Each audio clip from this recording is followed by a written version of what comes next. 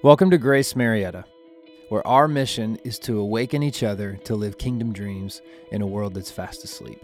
If this is your first time listening, we want to say welcome and invite you to our Sunday gathering, which happens every Sunday at 10:30 a.m. and is streamed online via Facebook and YouTube. Thanks for joining us. Today, I'm excited about this. We're wrapping up our series where we've been talking about awakening, and we've been talking about kingdom dreams, this idea that all of us are ambassadors of Christ, that all of us have a role in the kingdom.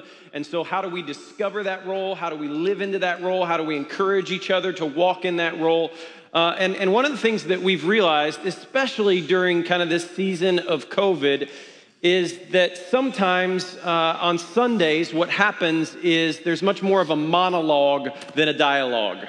Right? It's I've got the microphone, you all have masks on, just sit and watch and listen and don't say anything and be quiet for 30 minutes.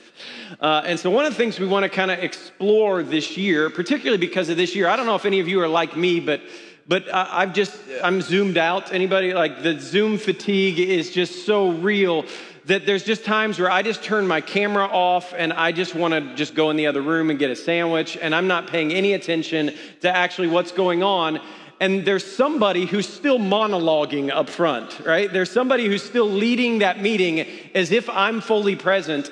And I just have these wonders sometimes, especially when I'm leading the meeting, what the percentage of the audience is that actually is like getting a sandwich, completely checked out, cameras off. Teachers, can I get an amen? Like I'm watching my kids on their Zoom school calls sometimes, and they're just not there at all. And so I don't want Sunday to feel like another environment where there's a monologue happening and there's a group of people that are checked out. And so we wanted to create kind of some space just to kind of have these kind of dialogue conversations. And so today, Douglas and I, we gathered questions last week from our community about the things that we've been talking about over the last few weeks. And so if you haven't been here for the last 6 to 8 weeks, there's a podcast that's great. You can catch up on all of that. And we'll try and catch you up a little bit on the conversation we're having. But we want to kind of just have a community conversation about what we've been talking about. Bring your questions to the surface and dialogue about those. So do you want to kind of just catch us up on where we've been? Any thoughts you have as we jump in today? Yeah, and there were about 12 questions or so. And so what we tried to do was bring them all together into 5.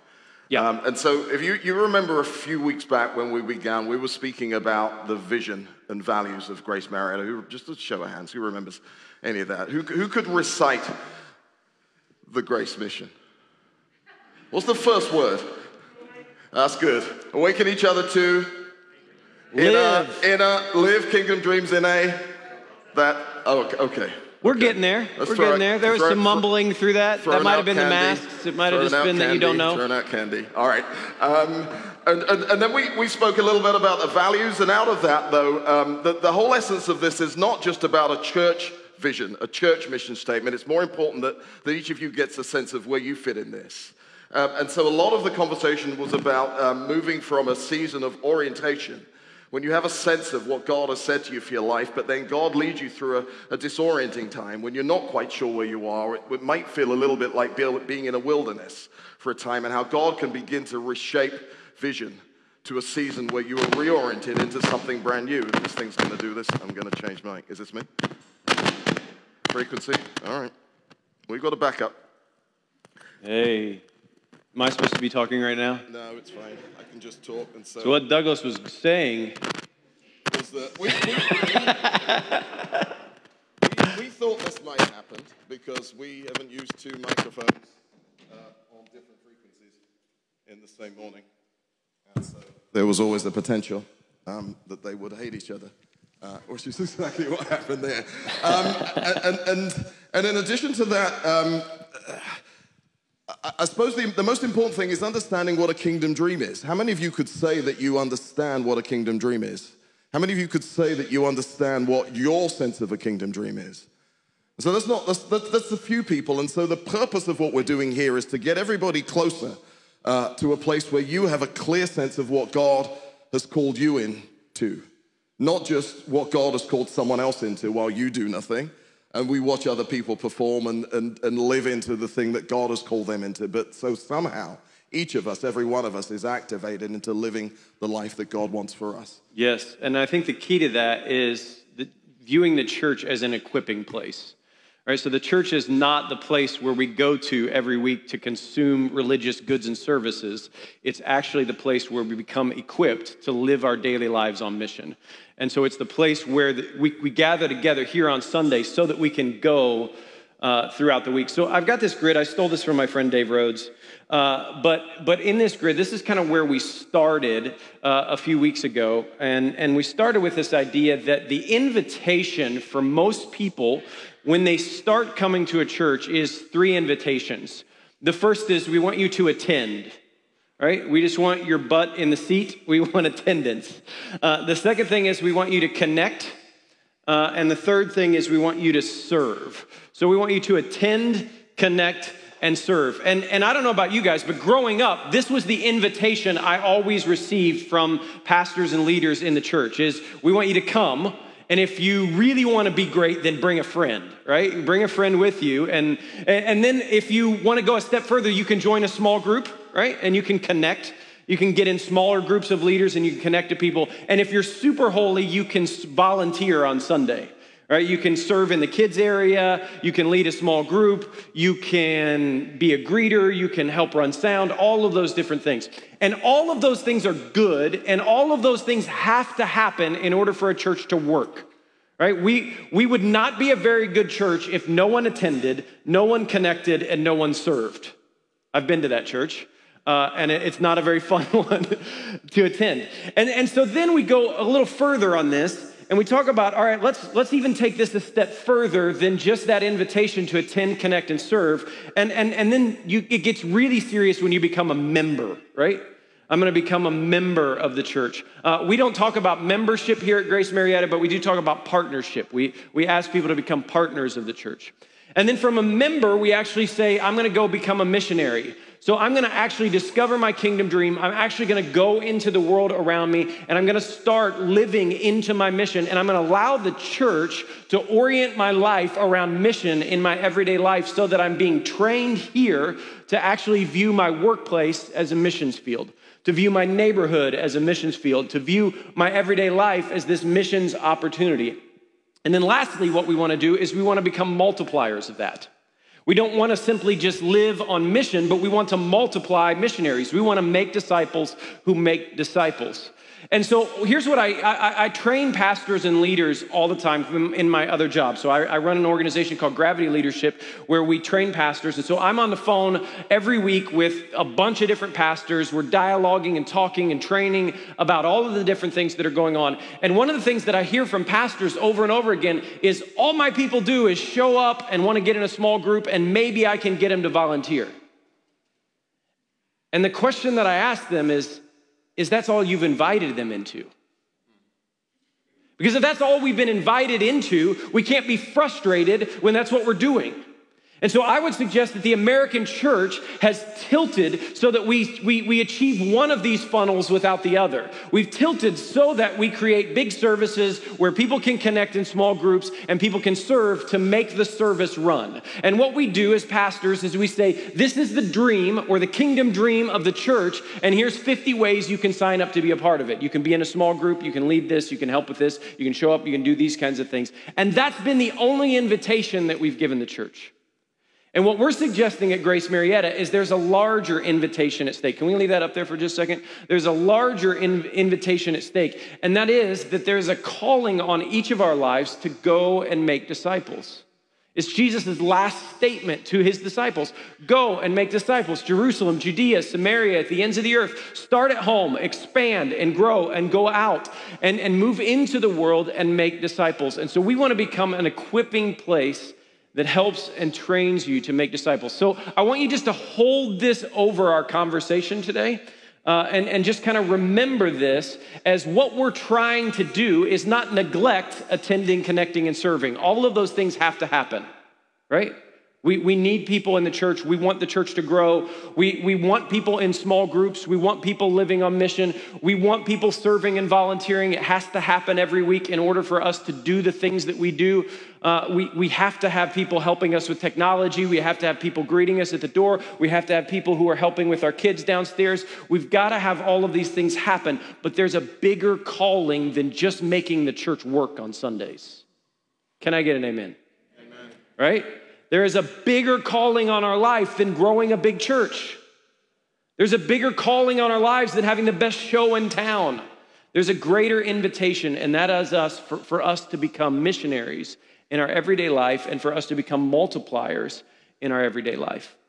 So here's the first question that we got. And what we did was we kind of categorized some of these questions. So the questions may not be worded exactly how the question asker worded it because we're combining certain questions to make the question work. Here's the first question. The first question was, I'm just a mom and view that as my calling.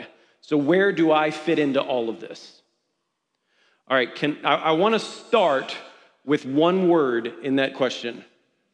You know what word I'm going to start with? Just. Right? I'm going to start with just. I'm just a mom. As if mom is a small calling or an insignificant calling or like I'll be honest with you guys, the only reason I'm a believer is because of my mom. Right? The only reason I follow Jesus is because my mom discipled me, because she poured into me, because she taught me the Bible, because she prayed for me. My mom still thinks I'm Billy Graham, right? So like to this day, like my mom is the one who keeps encouraging me and sending me out. So we got to take the word just out of any of our callings, right? I'm not talking about just for moms. I'm talking about for anybody. Sometimes what we view our assignment as insignificant because we see somebody else's assignment as more important or more significant or bigger. All of us have different assignments. Scripture talks very thoroughly about this. All of us have different gifts. All of us have different places to play. All of us have different things that we do. And there is no insignificant assignment in the kingdom of God. Also, I want to say, I think sometimes we have primary assignments and then we have seasonal assignments. All right, so based on your season of life, there are seasons where your assignment might shift.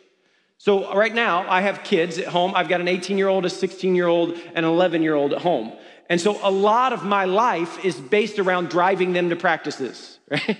A lot of my life is based around helping life work for them and loving them and serving them and discipling them and pouring into them. That's a seasonal assignment for me. It's not that my kids are going to go away and I'm going to stop discipling them, stop loving them, stop caring for them, stop investing for them. But the seasonal amount of investment that I invest in my children now will shift as they grow older. I'm told, right? So my oldest is 18 now. He's going to college next year. And I recognize that my responsibility will shift with him as he goes off to college. I won't be the one that's driving him everywhere. I won't be the one, we'll have different kinds of conversations next year. And then I realize that as he gets married in the future, right, 5-10 years down the road, that my assignment shifts again, and the way that I interact with him shifts again. And there's this seasonal interaction into how we do things. But there's a primary assignment that we have, which is all of us are called to a specific purpose and a specific thing. Ephesians chapter 4, verse 11 says he gave some to be apostles, some to be prophets, some to be evangelists, shepherds, and teachers to equip the saints for the work of ministry, for the building up of the body of Christ, until we all attain the unity of faith and the knowledge of the Son of God, to mature manhood and womanhood, and to the measure and the stature of the fullness of Christ, so that we may no longer be tossed to and fro by the waves and carried about by every wind of human doctrine and cunning and craftiness and deceitful schemes. But rather, speaking the truth in love, we grow up in every way into him who is the head, Christ. So this is what it's saying. All of us. Did you catch that? Some are called to be apostles. Some are called to be, but all of us have an assignment. So there's no you don't have an assignment because you're really busy over here. Our kingdom assignment doesn't get trumped by a busy schedule. Our kingdom assignment doesn't get trumped because I have a really busy season at work. Now, our kingdom assignment may shift during that time. And so what I want to encourage you to do is think about, how do you overlap your kingdom assignment with your current activities? Can we get that graphic back up of the funnels? So I want to give you guys just a real simple example of my own life right now. So my son plays basketball, which means I'm at basketball games multiple times a week. And I'm going to go, I've just made a commitment to the church. I actually said this when they hired me. I will be at all my children's sports activities, whatever that they're a part of, I will be there. My number one assignment is not the church, it's my family. That's my primary assignment. And so as I think about basketball and my son, I could just be the fan that attends. All right, so I could just show up every week, watch his games, cheer real loud, encourage him, and just be there. I could go a step further and I could start connecting with other parents. I'm a little bit of an introvert. I know it doesn't feel like that when I'm preaching, but I'm awkward with people and I don't start conversations well. And so that's not in my wheelhouse. So I would need to be encouraged, but maybe I start talking to other parents and building relationships there and talking about what they did over the weekend or invite them over to dinner or something like that. Do some sort of connecting. I could start serving. I could say, you know what, I'm going to work the concession stand once every 3 games or something like that. I could run the scoreboard. I know how to press those buttons. I've become an expert in those kinds of things. But what I'm understanding, what I'm viewing of my kingdom calling is if I'm going to be there anyway, I might as well make this a missional and a multiplying activity. So what I've done is I actually coach my son's teams. I actually disciple the kids that are a part of our community. I actually spend time with them. Yesterday, I was in the gym for 4 hours with boys, and then it felt like I spent 2 hours talking to them over text. After church today, there's a group of boys that are meeting us down at the courts right there at 12:30 with another one of the coaches to hang out and spend time with. And so here's what I'm thinking. This is what I'm thinking when I'm doing this. I'm already doing this. Why not make it missional? Does that make sense? Like I'm going to be there, sitting there, either way. So why not make it missional? And so when I talk to moms or people who say, this is just my kingdom assignment, I think there's a way that you can be a mom where you're just attending, connecting, and serving, and you're really serving your own kids. And you may be a missionary and a multiplier with your own children, but I want to encourage you to think about, how do I become a missionary and a multiplier with other people's kids? If I'm going to be at the park once a week, what does it look like for me not just to take my kids to the park, but to invite multiple mothers and their kids to the park and pray together and encourage one another? What does it look like for us to actually take time? So if you're already going to be doing something, how do you make it missional and make that shift for this is actually, maybe this is a possibility for me to understand my kingdom assignment?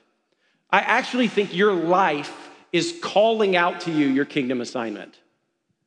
Right? That inside of your life, you will find it. And so that's why I'm so excited about Launch Labs and Discover Labs and those kinds of things. I want to encourage every person, everybody in the church to sign up for those Discover Labs, where we're discovering our kingdom dream and we're starting to zero in on what's my calling and what's my seasonal assignment, what's my primary assignment, what's the thing that God's calling me, and how do I orient my life around mission so that I'm not just attending, connecting, and serving, but I'm actually going and making disciples on the road. I just talked too long, Douglas, sorry. Question number 2. Question 2. Now, the second question we were asked is, where is all of this in the Bible? Where do we get this? And how did the mission statement originate? So let me talk about how the mission statement originated first. So the second part of that. It was a season of praying and discerning a whole lot. If you think about one of our values is hearing the whisper, which is about collectively co-discerning. So it's not about what one person thinks or a couple people thinks. It's a real clear sense of who are we?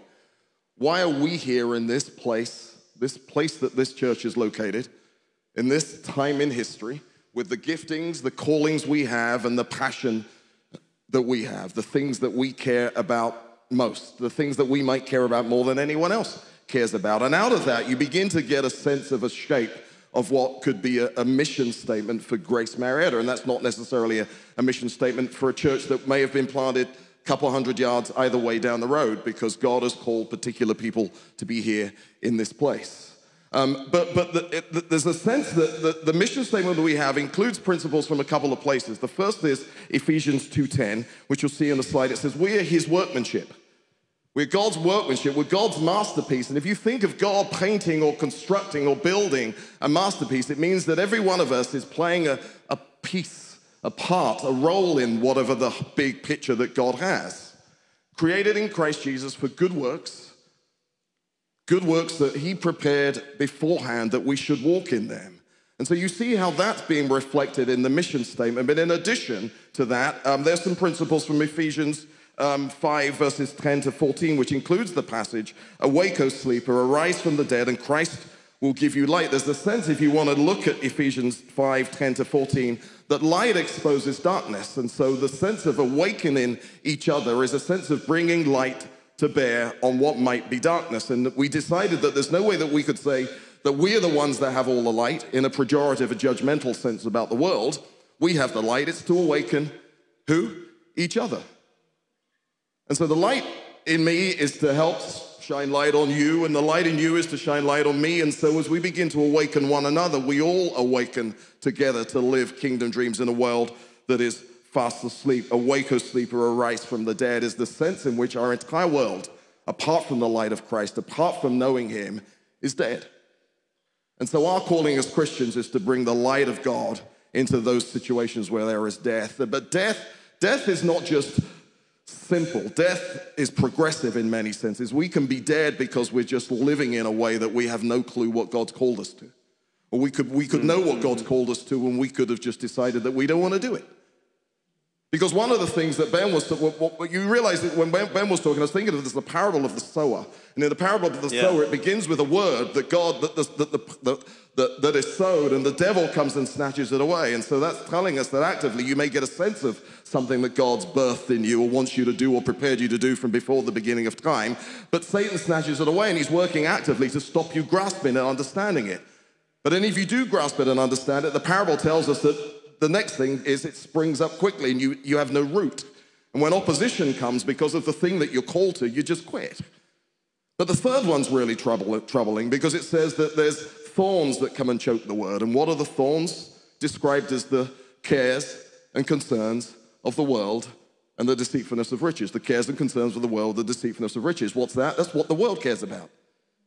So if your life is filled with the things that the world cares about, and you love your family as much as the world loves their family, and you care about houses and building houses and working and businesses as much as the world does, then that could be problematic because those could be things that are choking your kingdom dream. And so you may need someone to say, look, wake up. Wake up, open your eyes. God's calling you to something more than this, something bigger than this, something more problematic and troublesome for you because you might have to leave some stuff behind. That's how we awaken each other to live a kingdom dream in a world that is fast asleep. But also, if you want to find the term kingdom dreams in one place, do you think it's in the Bible? Who can find the word kingdom dreams in the Bible anywhere? All right, who can find the word Trinity in the Bible anywhere? Interesting. So when we read the Bible, we've got to have a concept of doctrine. There's a word, it's an old word that we don't like, which is when you read the Bible and you grasp something that God is saying, and you piece it together from different things, in different places, and you come up with a sense of something that is clear, and you try and communicate that in the clearest way that you can. But there's an interesting passage in 2 Timothy 2:9, which you're going to see on the slide, which says this: God has saved us. How many of us? All of us. And so we focus in Christianity on getting saved, but look, does it stop there? And called us with a holy calling.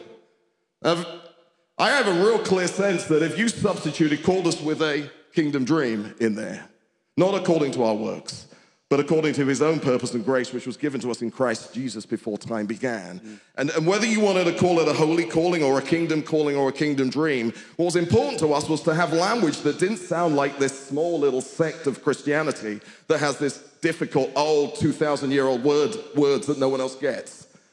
So if you say, I'm pursuing my holy calling to your neighbor, they say, huh? You say, I'm pursuing my kingdom calling to your neighbor, they say, huh? So I'm living my kingdom dream. Come on. And you communicate something, but we know what we're talking about. So if you want to know where it is in the scripture, I'm saying to you that that's ultimately the closest I think we get to that, not according to our works, but grace that was given to us before time began. So God, just like he said to Jeremiah, he knew you before you were born. And he designed you and purposed you for a particular purpose that is his kingdom purpose. And so our life's about not stopping at the finish line of being saved, but once we're saved, once we're kingdom people, working out why. And the trouble with Christianity is it's a bit like what you were saying earlier. We call people to attend, and then to connect, and then to serve, and we draw a finish line there. I think we've drawn a finish line in Christianity after being saved. I'm saved. Yeah. And then the balance of my Christianity is to sit and watch someone else. Or worse than that, it's to invite people to the church so that the minister can preach a gospel sermon for them to respond to. That's not it, is it? God has saved us and called every one of us, every one of you, with a holy calling. Whatever it is, the kingdom dream, the holy calling, the kingdom calling, however you want to describe it, is to work out what God has called you to and as best as possible to live into it. And you see the word dream does something, doesn't it? It tells me that it's something I've got to see with my imagination, that it's not easy to fathom. And having seen it, I've got to try and work out what it is. And having worked out what it is, I've got to try and grasp it. And having grasped it, I've got to try and make sense of it. And having made sense of it, I've got to work out how I can live it. Yeah. See how a word just brings this whole thing alive? That's why we call them kingdom dreams and not holy callings. Yeah, that's good. And I, just as a pastor, I really appreciate the Bible police and all the emails you all send me. Question 3. That was a joke, sorry. What is the vehicle to gather those of us who have the same kingdom dreams, and how do we prayerfully discern together and encourage one another? This is a great question. The short answer to this is we're developing some programs that we're inviting everybody into. Now, I hate to go back to the attend, connect, serve mantra, but if you don't attend these programs, they won't go well. So we do need some attendance on some of these. But the idea for us is, here's the process, is we want to become a community that encourages every single one of us to follow their kingdom calling and step into their kingdom dream in their everyday life. We want to encourage every single person in this room and equip them to go. And so in order to do that, 2 things need to happen. One is we need to have a venue where we can discover our kingdom dreams, where people who are saying, I'm not sure what my kingdom dream is, which I think is one of the questions that's coming, is how do they discover that? How do you find out what your kingdom dream is? How do you discern what your kingdom dream is? How do you step into a kingdom dream? And then secondly is how do you launch into that? And so we've got discover groups and launch groups. And launch groups are not just about discovering and figuring out what that is, but it's actually about launching it. And so the Discover Lab that's coming up in March, that's going to be one gathering for 2 days. We're going to gather in this room. We're going to go through a bunch of personal exercises for you. We're going to talk about dreams. We're going to talk about vision. We're going to talk about your life. We're going to talk about your spiritual gifts. We're going to give this huge inventory of spiritual giftedness and spiritual gifts tests on your life, personality tests, and all of these kinds of things. And we're going to look at all of this and say, all right, what is God saying to us through our life? Like, what does this tell us about our calling? And what does this tell us about the future? And then the second group, the Launch Lab, is actually, okay, now how do I actually launch this so that I become a multiplier, not just a missionary? Right? How do I launch this in such a way that I can invite other people into it and step into this in a really good way? Our founding pastor, Buddy Hoffman, used to always use the phrase, we cultivate what we celebrate. It's actually the most quoted thing I hear of Buddy, other than preach the Bible. Those are the 2 things I hear in Buddy voice every time I hear it. But we cultivate what we celebrate. And so one of the ways that we want to create a culture of celebration is every time these launch labs start, we're going to do a Sunday night prayer gathering. We're going to invite the whole church, almost like a Shark Tank kind of thing, where each group is going to come up. We're not going to vote on whether we kick them out or give them money or anything like that. That would be a different kind of church.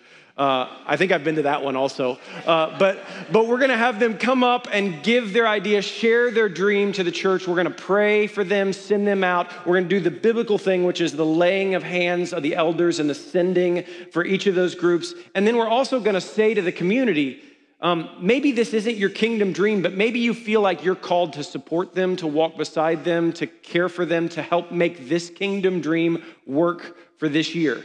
And so maybe that's a seasonal assignment for you, is right now, I don't have the margin to start something new, to create some kind of big vision kind of thing, but what I can do is support somebody else's kingdom dream that I believe in.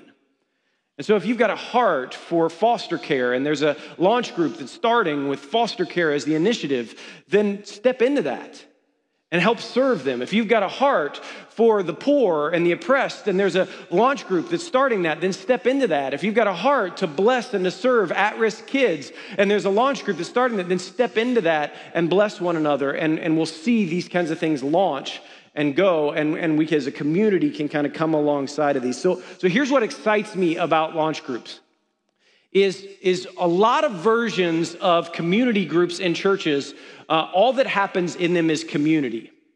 And community is really, really good, right? We want community. We want you to connect to one another. We want fellowship of the believers. We want that connection point. But what happens is it just becomes a connection point. So we gather around a meal. We gather in a home.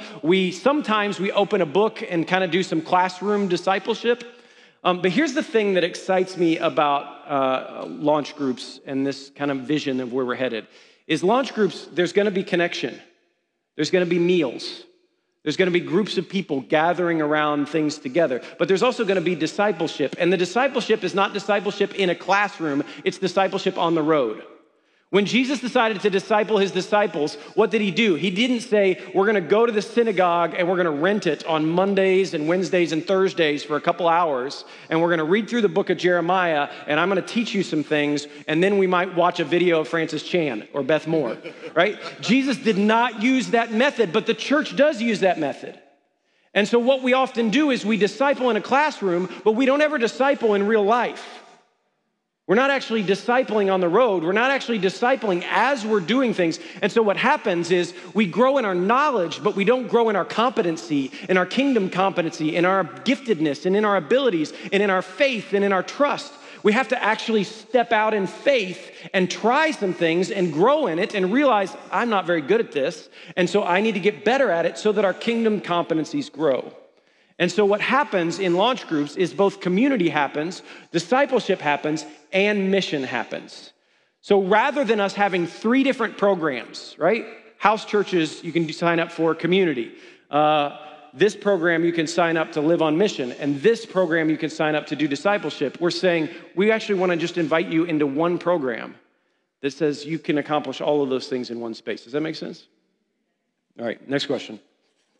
Question 4 was, I still struggle to identify what my kingdom dream is and how I can live into it. If I'm uncertain what my calling is, what shall I do? You could do nothing. Or you could begin by counting the cost. Just occurred to me as we're sitting there that Jesus says to people that before we begin something, work out what it's going to cost before you do it. Because the danger of going after the kingdom dream is that you might find what it is. And then what happens? Because you see then those scriptures when Jesus says, if anyone follows me and he doesn't hate this and that, his mother, his father, his brother, his own life even, then he can't be my disciple. And so the danger of seeking after what God's called me to do and to be is that if you find out what it is, it might be difficult. Because every kingdom dream isn't just some glamorous thing that we're going to do that is wonderful and exciting and fun. It might be and probably is going to be costly. I think that's the nature of the calling, which is why we know that with God, it's possible. But otherwise, it's impossible. And so I'm encouraging you to get past the do nothing point. Yeah. But to get past the do nothing point with the sense of the word, when it says a holy calling, it's saying that this is something that God wants you to do. And that if God wants me to do it, there's nothing greater than I can do than to do the thing that God designed me for, built me for, because other than being in alignment with that, I'm not living in the right space. So never walk into it with fear, because to walk in the will of God is the most precious thing of all. Amen. Better one day in your house, better one day in your will than thousands of days and years elsewhere. So start with that. And so having started with recognizing that this is a holy calling, as I begin to walk into it, it's almost like you've got to take your shoes off, because I'm about to walk into something that I'm going to understand the purpose that God made me for before the beginning of time, and that's going to be a serious thing. But then when you begin to press into that, the first thing you've got to do is you've got to pray. You've got to pray just like Paul prayed for the Ephesians chapter 1. He says he prays that the eyes of their understanding might be enlightened, that God would give them a spirit of wisdom, a spirit of revelation, that you recognize that to ask God what you are meant to be, you've got to begin to see with spiritual eyes.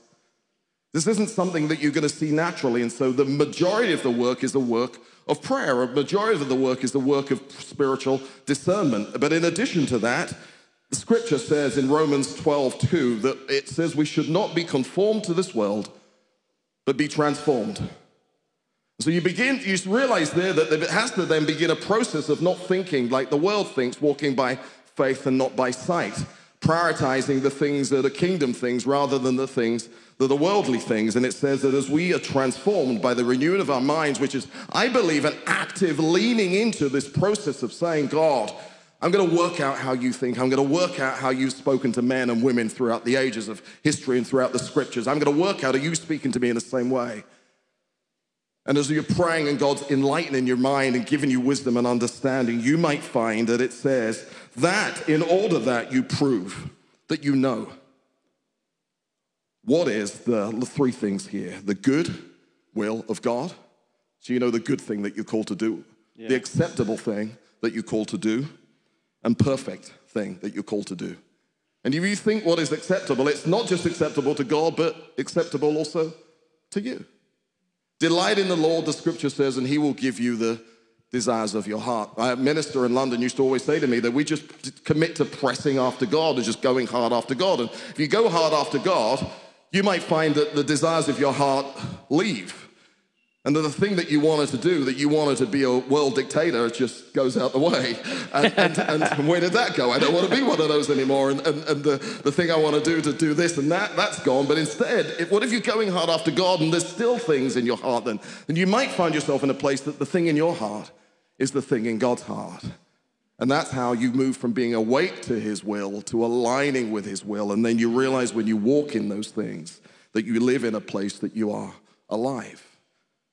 And there's no greater joy than to be in the place that is the will of God. But practically, as Ben said, so this is another plug, come to Discover Labs. Amen. Amen. Come to Discover Labs. So there's a slide going to go up. Hopefully it's going to tell us when it is. When is it? Anybody in doubt? It is on March the 12th and 13th. March the Register online. March the 12th and 13th. I can see you all rushing to put that on your calendars. There goes Ryan Tuttle putting it in. Oh, is it just a cup? Calendar in a cup. But let's explain to you what we're going to do there. So in the same way as when we try to discern who we are, what we're passionate about, and what the problem that we're called to meet, we're going to do the same thing with individuals. There are three circles that overlap. And if you think about yourself in this way, that the person you are is who God has made you to be. Who has God made me to be? And it's not who has God made me to be as I see it, but who has God made me to be when I begin to see myself in the light of his truth, when he tells me that I'm this and I'm that, because that's how he made me to be. And that's when you begin to rejoice in some things that you can't do. You can't sing a high C. Man, you ain't meant to be a tenor opera singer. And then you can rest in that. Yeah, I remember when I was a kid growing up, I was really upset that I couldn't sing high A even. And one day someone says, because you're not a tenor, you're a baritone. And it's like, oh. But that's going to happen to every one of us in every respect. You're going to discover there's some things that I can do well and some things that I can't do at all. And God's telling you that if I'd wanted you to do the things you can't do, I would have made you to do that. But remember that passage in 2 Timothy 1, it talked about according to his grace. So we always got to pay attention to when God's given us grace to do and to be something that we don't think that we can do. And when you look through the callings of men and women in the scriptures, you see that God always confronts them with this revelation when he shines a mirror and shines a bright light on them and says that you can do this thing. You, Gideon, mighty man of valor. And Gideon says, who? God calls it out of him. God says, I see you and I designed you to be this thing. He says to Moses, and Moses' whole experience with God at the burning bush is, no, I'm not that, I'm not that, I'm not that, I'm not that, I'm not that. And he's like, God's like, who am I? Who's talking to you? Who's telling that you can? You see, the realization of the person is not just simple, it's revelation. The second overlapping circle is, what are you passionate about? And not passionate about it in the sense that you just like it, but what are you passionate about that God is also passionate about? What do you see that when you see it, you know that God sees it too? That when you see suffering, when you see poverty, when you see injustice, when you see a need, when you see some lack, you know also that this is something that God has put in your heart, and generally, it can be even contrary to your own will. Because you realize that Jesus, Son of God, which actually becomes the place that the devil tempts him if you are the Son of God, that's his person, that's who he is. But what's he passionate about? He's passionate about the death on the cross. But even he has to wrestle with the place and saying in Gethsemane that God, if there's another way to achieve this thing that I'm passionate about, which is the redemption of humanity, if there's another way, then let's come up with it. But ultimately, he's passionate to death to do the thing that his Father put in his heart and designed him to do. And you see that looking at the problem is the third thing. The problem, the predicament, the plight, whatever word you want to use, that makes the third circle. What is it that I see? And for God so loved the passion, the world, that he gave his Son to fix the problem of sin. And you can do this with every person in the scripture. You can find out who they were as God designed them to be. You can find out the thing they were passionate about. Moses was passionate about freeing the Israelites. How passionate? So passionate that he killed an Egyptian. 40 years later, he realizes that wasn't the way that they were going to get free, that God had another way to do it, but it took a matter of patience, and it took the encounter with the burning bush. But ultimately, it's the same problem that he fixes, which is to free his people. And so you see, we all talk about in Discover Labs, we'll talk about what the intersection of the two circles are, those little weird little arrow-shaped bits. But in the middle is what we're most importantly trying to reach, which is where those three things overlap. Who you are as God designed you, what you're passionate for, as God packed that passion into your heart. And the problem that you see, somewhere in the middle of that, is your holy calling, your kingdom calling, your kingdom dream. It's good. It's good. Frederick Buechner, one of my favorite writers, says this. He says, the place where the world's deep hunger and your great gladness meet is the place that God has called you. And one of the things that's really beautiful about us working this out in community is there's things that others can see in you that need to be called out, right? There are giftedness, there are abilities, there's things and qualities that others can see in you that you can't quite see in yourself. And so having a community around you that can call out the things of God, right? The scriptures talk about preaching the gospel to one another or sharing good news with one another. That's part of the sharing good news. It's not just the gospel of Christ died, he resurrected, he saved us, now live for him. The gospel is also the good news of he actually created us to do good works in his name also, and he prepared for us for those in advance, and we can do it. That's good news, right? A proclamation of the gospel is you can do it. Right? God has gifted you. He's given you the abilities. He's equipped you to do all of these things. And so together we want to sort these things out. So in the first couple iterations of this, one of the things that's been most fun is just watching the group interact with each other, bounce ideas back and forth, encourage one another, say, this is what I see in you. This is where God has gifted you, and seeing people begin to step into all of those things. It's been pretty fun and pretty amazing. Can I just say something? And that calling stuff out about one another is so important, because often you just don't see it yourself and you don't like it. Yeah, I got a wife here. My side hustle is writing musical dramas and operas and musical theater. But if my wife hadn't taken me to see Les Miserables in whatever year that was, 1985, and I'm walking down Shaftesbury Avenue in London, and I get this almighty sense that just falls on me that you're meant to do that, then what? And if that same wife hadn't started giving me books on score and music theory, yeah, then I'm like, what are you giving me this for? It's just all jargon. I would never have got myself to the place that I could write that stuff and communicate that stuff. And so we're called to look at one another and say, I see something in you that is deeper than the flesh. And I see it with spiritual eyes. And if I don't tell you about it, and if I don't hold you to account and challenge your paradigm in a way that is as shocking as the burning bush experience, then you don't get anywhere. Yeah. And so we're meant to do that for one another. And so don't just come to Discover Labs for yourself, because that would be selfish. But come because you want to be part of the community that helps other people discern their kingdom dream, because much of it's going to be saying, this is who I am. And if someone says to you, look, I see this in you, I see this in you, and I've been praying and I see this in you, as you just said something, I thought of something. That whole experience is part of how we journey together and we co-discern and we hear the whisper. Yeah, we're better together. And like we talked about last week, we talked about specific encouragement, right? Because oftentimes what happens is our criticism is specific and our encouragement is vague.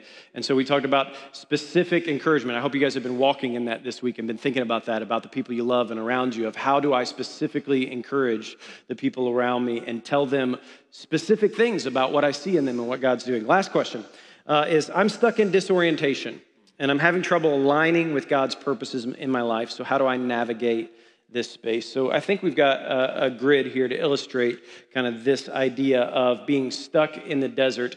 And so we talked about this idea of orientation, disorientation, and reorientation.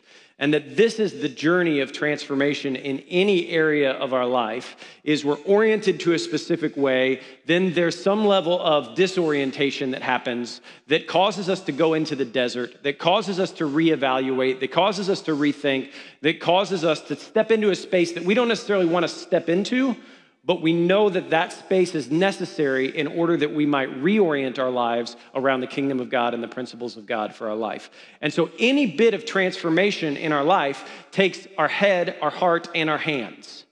Right? We've gotten caught up in the church of just transforming our minds without transforming our hearts and our hands and our feet to actually go do the work that God has called us to.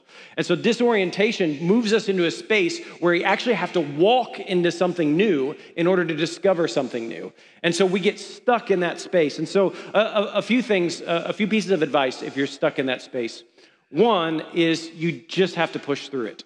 And I know that that's not good news for anybody. Right? When you're in the middle of the desert, the last thing you want is to have somebody say to you, keep going. Or the worst part about it is when you're in the middle of the desert and you can look back, and looking back seems just a little closer than going forward. And so it feels so much easier to run back to what you were doing before than actually pressing on through the other 3/4 of the desert. You don't want to hear, keep pushing, keep going through. But this is why we need to be a community that encourages one another to live kingdom dreams. Right? We want to awaken kingdom dreams in each other so that we might live them. And so we're encouraging one another, we're speaking the truth to one another, but we're also living them. And one of the ways that we live this out is we walk through the deserts that we've been called to. Because you don't get to the promised land without walking through the desert. You can run back to Egypt as many times as you want, but you'll never experience the breakthrough that the Father has for you until you actually enter into that space. One of my mentors used to say that there's this like pit that we all fall in our lives. And in that pit, there's gold at the bottom. But we're pain averse and we want out of the pit the moment we get there. And so the moment something hurts, the moment something's uncomfortable, the moment we don't feel competent, the moment we feel confused, the moment it's hard, the moment our pastor asks us to come on March 12th and 13th for 2 whole days, we want to bail and go back to what's easy rather than actually enter into the space that is difficult. And then the second thing I would say is hold on to the truth of who God is in that space. Because the only way I keep moving through that space is faith. And faith is developed by what? By perseverance. Faith is developed by long obedience in the same direction. It's developed by trust. And so the only way I get through the desert is I keep trusting on the principles of God. So I trust that God is present and he's at work, even when things aren't good. Right? We've talked about this a lot around here. The theology that we carry oftentimes is if it's good, then God is present. If it's bad, God is absent. But Scripture teaches us that God is present in all of it. He's in all of it, every moment. In the air we breathe, he's in all of it. And so even when things are bad, God is working and he's doing something, and he's actually working something for what? For our good in the middle of those deserts. The second thing is that he meets you in reality. God doesn't meet us where we hope we'll meet him. He meets us where we really are. And so he meets us in our addiction. He meets us in our sin. He meets us in our failure. He meets us in our moments where we're completely incompetent and completely get it wrong. He meets us in those spaces just as much as he meets us in our holy spaces, just as much as he meets us in our righteous spaces. I would suggest that he actually meets us more in our failure than he does in our success. Third is that he sent you there for a reason. If you're walking through a desert and you're walking through a desert season in your life, There's a purpose there. And sometimes our deserts are caused by other people's choices. Sometimes our deserts are caused by our sin. Sometimes our deserts are caused by other people's sins. Sometimes our deserts are just simply the way that God gets our attention. And so he awakens us. And then the last thing I'll say is that God loves you enough to train you. He loves you enough to send you to spaces where it's going to be a little hard, but the end result is good things and good works and grace on the other side of it. I was reading this morning, I was in Isaiah chapter 60, and I was like Isaiah 60 through Isaiah 62, and I was amazed at how often in that text this phrase was mentioned, lift up your eyes. I think that's what we're talking about. When you're in the desert, when you're in disorientation, when you can't figure out what God is doing, where you're going, and it feels like it hurts and it's hard, lift up your eyes, which means like change your perspective. Like take on a heavenly perspective, take on a kingdom perspective, get above the problem a little bit and begin to see with the eyes of God and ask the question, God, why? Why are you doing this? What's happening? And say, I trust you. I trust that good things are going to come from this, but it's hard right now. It's difficult right now. It's challenging right now. And so we lift up our eyes. The truth is, grumbling creates grumbling, right? You create a culture of grumbling. I don't know if you've ever been around like a workplace or where there's like one person that's negative and then they start influencing all the other people in negative and there's just little talks here and there and it just becomes a place where it just feels divisive and it feels like there's grumbling all the time. I don't know if you've ever been in a church that does that. That happens a lot in churches where there's like a couple negative people and they're recruiting other people to be negative into their negative crew and then all of a sudden everybody's negative or there's like this negative crew that just everything they say is negative over here and they just grumble all the time. Grumbling begets grumbling. But here's the good news. Praise begets praise, right? When we praise the Lord in the middle of our difficulties, in the middle of our difficult circumstances, when we lift up our eyes, when we see a kingdom perspective, then that creates a culture of seeing a kingdom perspective. And so we actually have this choice in the middle of our desert of what we do. So this morning I was reading and I came across this liturgy and I was going to have us read it together, but I think I'll just read it to us this morning to wrap up because I was thinking about this disorientation and this desert season and for all of us as we walk through it. And the band's going to come up and we're going to wrap up and we're going to take communion as we close out the service. But I just wanted to read this to us because as I've been thinking about the last year and a half, it feels like a disorienting season. It feels like a desert season. And so how do we act when we're in the desert? And I thought this writing was actually the right posture of how we respond in the desert. So I'm going to read it to you. I'm not a professional reader. I'm not an actor or a singer or an opera writer. I can't hit a high C. I don't even know what a high C is. I think that's cool, like a drink, right? It's like orange juice. Can you hit a high C? Yeah, I can hit that orange juice. Here's what it says. We've come so far and we've left so much behind. We thought and we thought and we thought that we had arrived. But we're beginning to see that we still have so far to go. We're not free yet. And today, answers still elude us. Stones in the path still trip us up, and nothing seems clear and nothing seems simple. So we wander, wondering what the next right step could be. And we want to cry out, really? We've come this far just to end up here? And we want to get out of here. We want to find an easy path, a less rocky path. We want to run and hide and find a safer, softer bed to lie in. But yet you keep calling us. You call us to be still. You call us to listen. You call us to stop right where we are right now in this space and to listen. You ask us to sit in the desolate, to sit in the unknown and to look at our lives. So we cry and we scream and we confess and we see the names and we resist the gods before us and around us. We resist the gods of suspicion and division, the gods of fear and hate and violence and power, the gods of I'm right and you're wrong. And you call us to let go and to imagine another way forward. The problem is we're not sure how to get there. But you keep calling us to believe that here in this desert, that here in this space, that here in this place, That here in the middle of disorientation, when we're struggling to find the way home, when we don't know what the answers are, where it feels like only pain is in front of us and only difficulties are there, that here in this spot, there is grace. And so, Heavenly Father, I pray that you would teach us to find the grace of disorientation.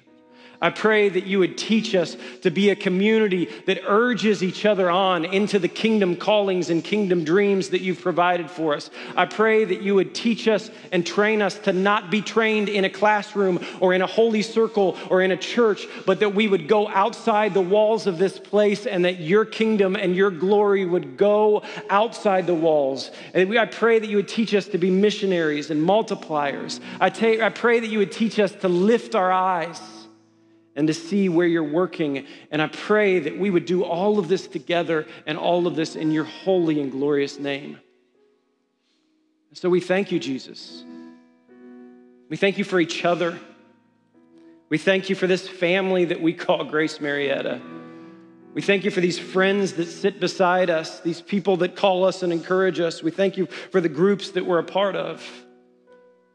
But we also thank you for your perfect and good and acceptable will that is available to us. And so we trust you, Lord. It's in your name we pray.